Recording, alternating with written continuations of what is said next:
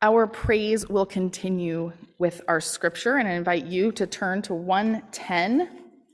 And again, Megan is going to join me as we read the scripture from Revelation together. So I will sing the light print, and again, I invite you to respond with Megan with the dark print. I saw a vast crowd, too great to count, from every nation and tribe and people and language, standing in front of the throne and before the Lamb. They were clothed in shining robes and held palm branches in their hands. They were shouting with a great roar. Salvation comes from our God, who sits on the throne, and from the Lamb. All the angels were standing around the throne and around the elders and the 4 living beings, and they fell before the throne, their faces to the ground, and worshiped God and sang, Amen. Blessing and glory, wisdom and thanksgiving, honor and power and strength belong to our God forever and ever. Amen.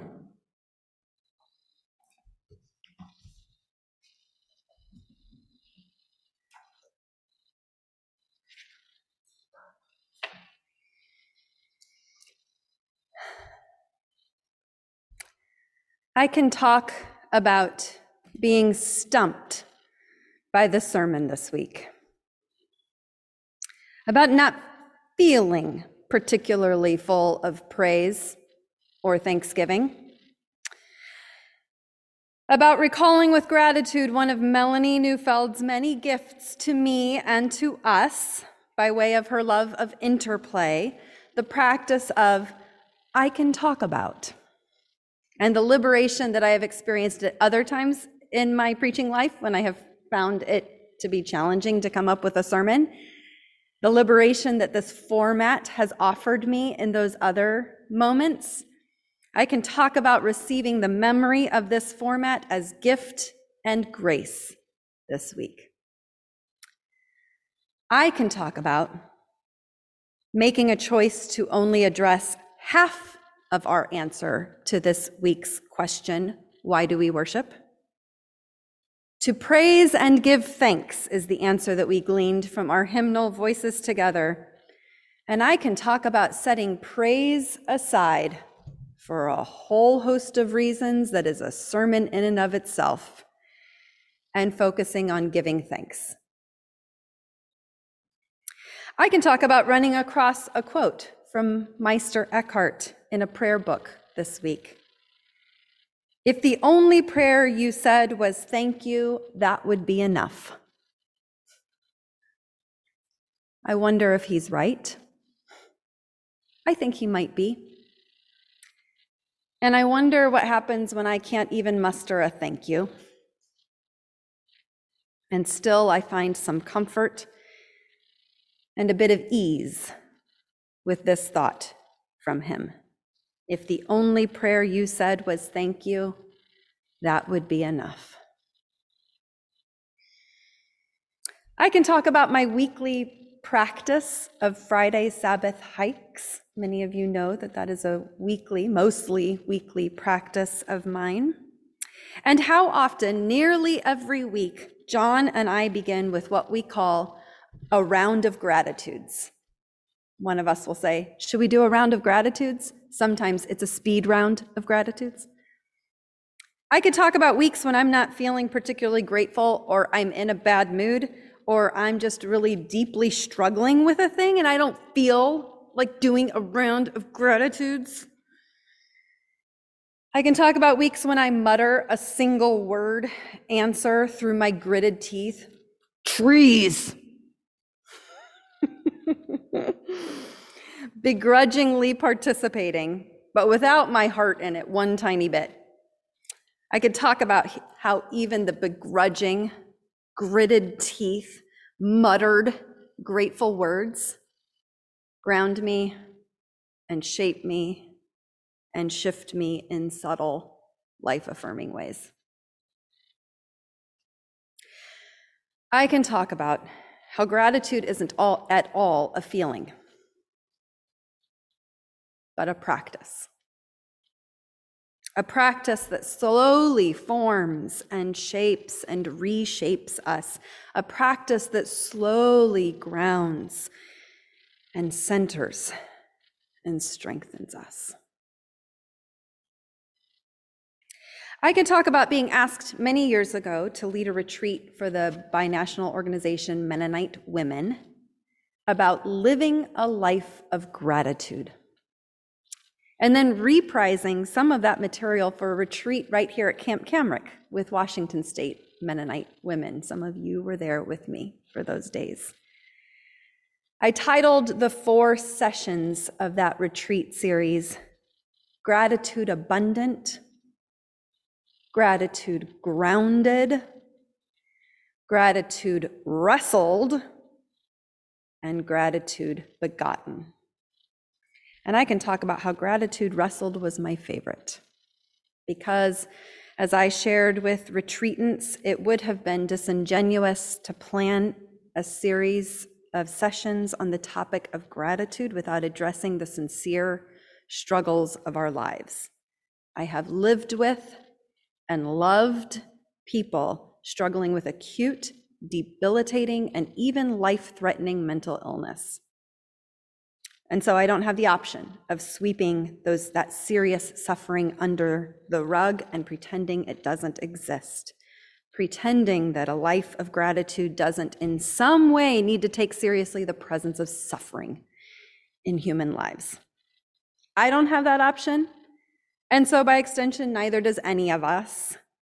If not us, then someone we love lives with a mental illness, a terminal diagnosis, a chronic condition, family or relational turmoil, crippling poverty, physical, emotional, psychological limitations that impair life. So here's the rub I shared with each one gathered there and here. How do we live gratefully when little to nothing in our lives seems worthy of gratitude? I can talk about a friend who had some pretty clear ideas about what I should not preach in a sermon about gratitude. They hate the silver linings approach to life, especially when it's imposed by others. Specifically, their workplace right in this moment is imploring them and their coworkers to focus on the positives after some serious flubs, which seems more propaganda and an attempt to sweep genuine problems under the rug rather than gratitude. Inauthentic gratitude, this friend called it. And I can talk about my fear that any one of you would hear me in this sermon imploring you to find the silver lining, to focus on the positives, or even fake it till you make it. I can talk about none of that being true gratitude. I can talk about how gratitude doesn't deny the truth of what is hard, wrong, inequitable, oppressive. That gratitude is not sugar-coated or silver-lined. I can talk about my own struggle to find and to practice gratitude in these days. And this week, my simple existential gratitude, this is what I could come up with when I can't come up with anything else. I am grateful that I don't have to decide to breathe. My body simply and reliably breathes for me. And in the cloud of decision fatigue and exhaustion and despair, I'm grateful that I don't need to remember to breathe, that it's not on me. And I can talk about my gratitude that when I do remember to breathe, it feels like grace and gift.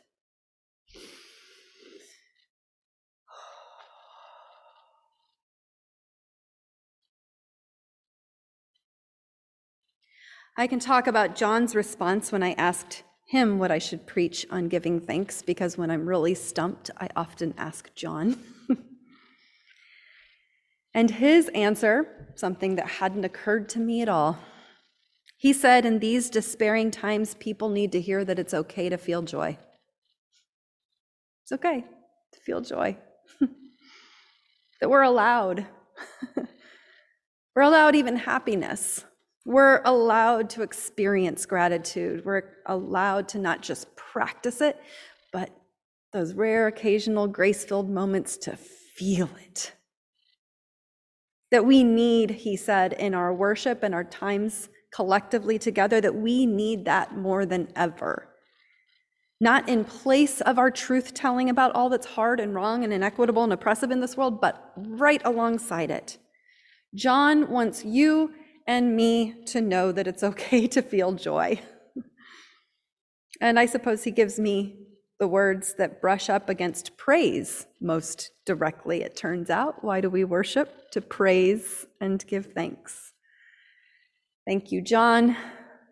Thank you, God. I can talk about journeying with Jacob, wrestling until dawn, demanding a blessing, and walking away with a limp. I can talk about being grateful that I had to preach this morning, to push through and find something or some things to say.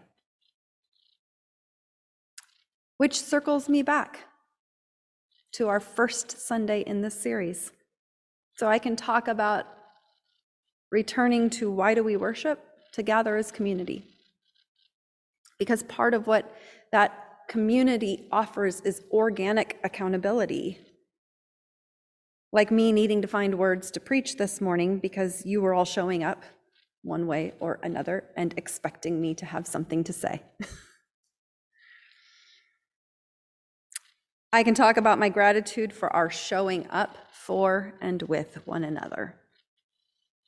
Showing up to preach something, to mulch a yard and paint a shed. Showing up to cook a meal for new parents and struggling folks, to gather with others and attend to our collective resources. Showing up to build a house at Camp Camrock, to engage a Mennonite study on defunding the police. Showing up to mini golf or listen or go on a long walk. Showing up, and we're just going to have to figure out how to do this well, but I was on the tablet down there, and I confess completely distracted by the people that are on the screens, showing up to be able to see Grandma Pat rocking her granddaughter Sawyer, talking, seeing her mouth move as she's talking to her brand new granddaughter. Showing up to see Madeline joining from her Goshen College dorm room.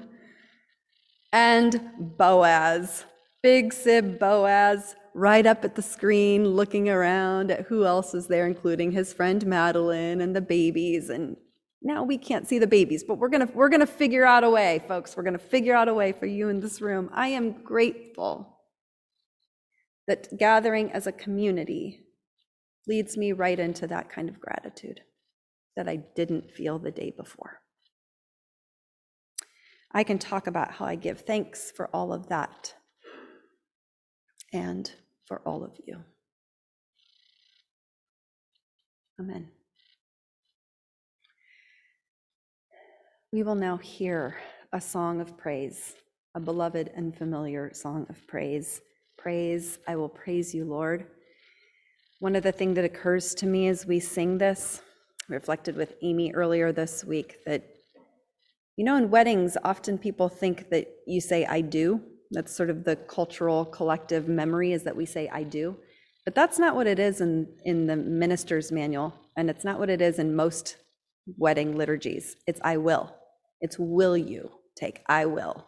Not I do, done, over, said, and done with, but I will. I will today, I will tomorrow, I will the day after that, I will. And so I am struck by this hymn and its brilliance. I will praise you, Lord. I will do it today, and then I will choose to do it again tomorrow, and I will choose to do it again the next day.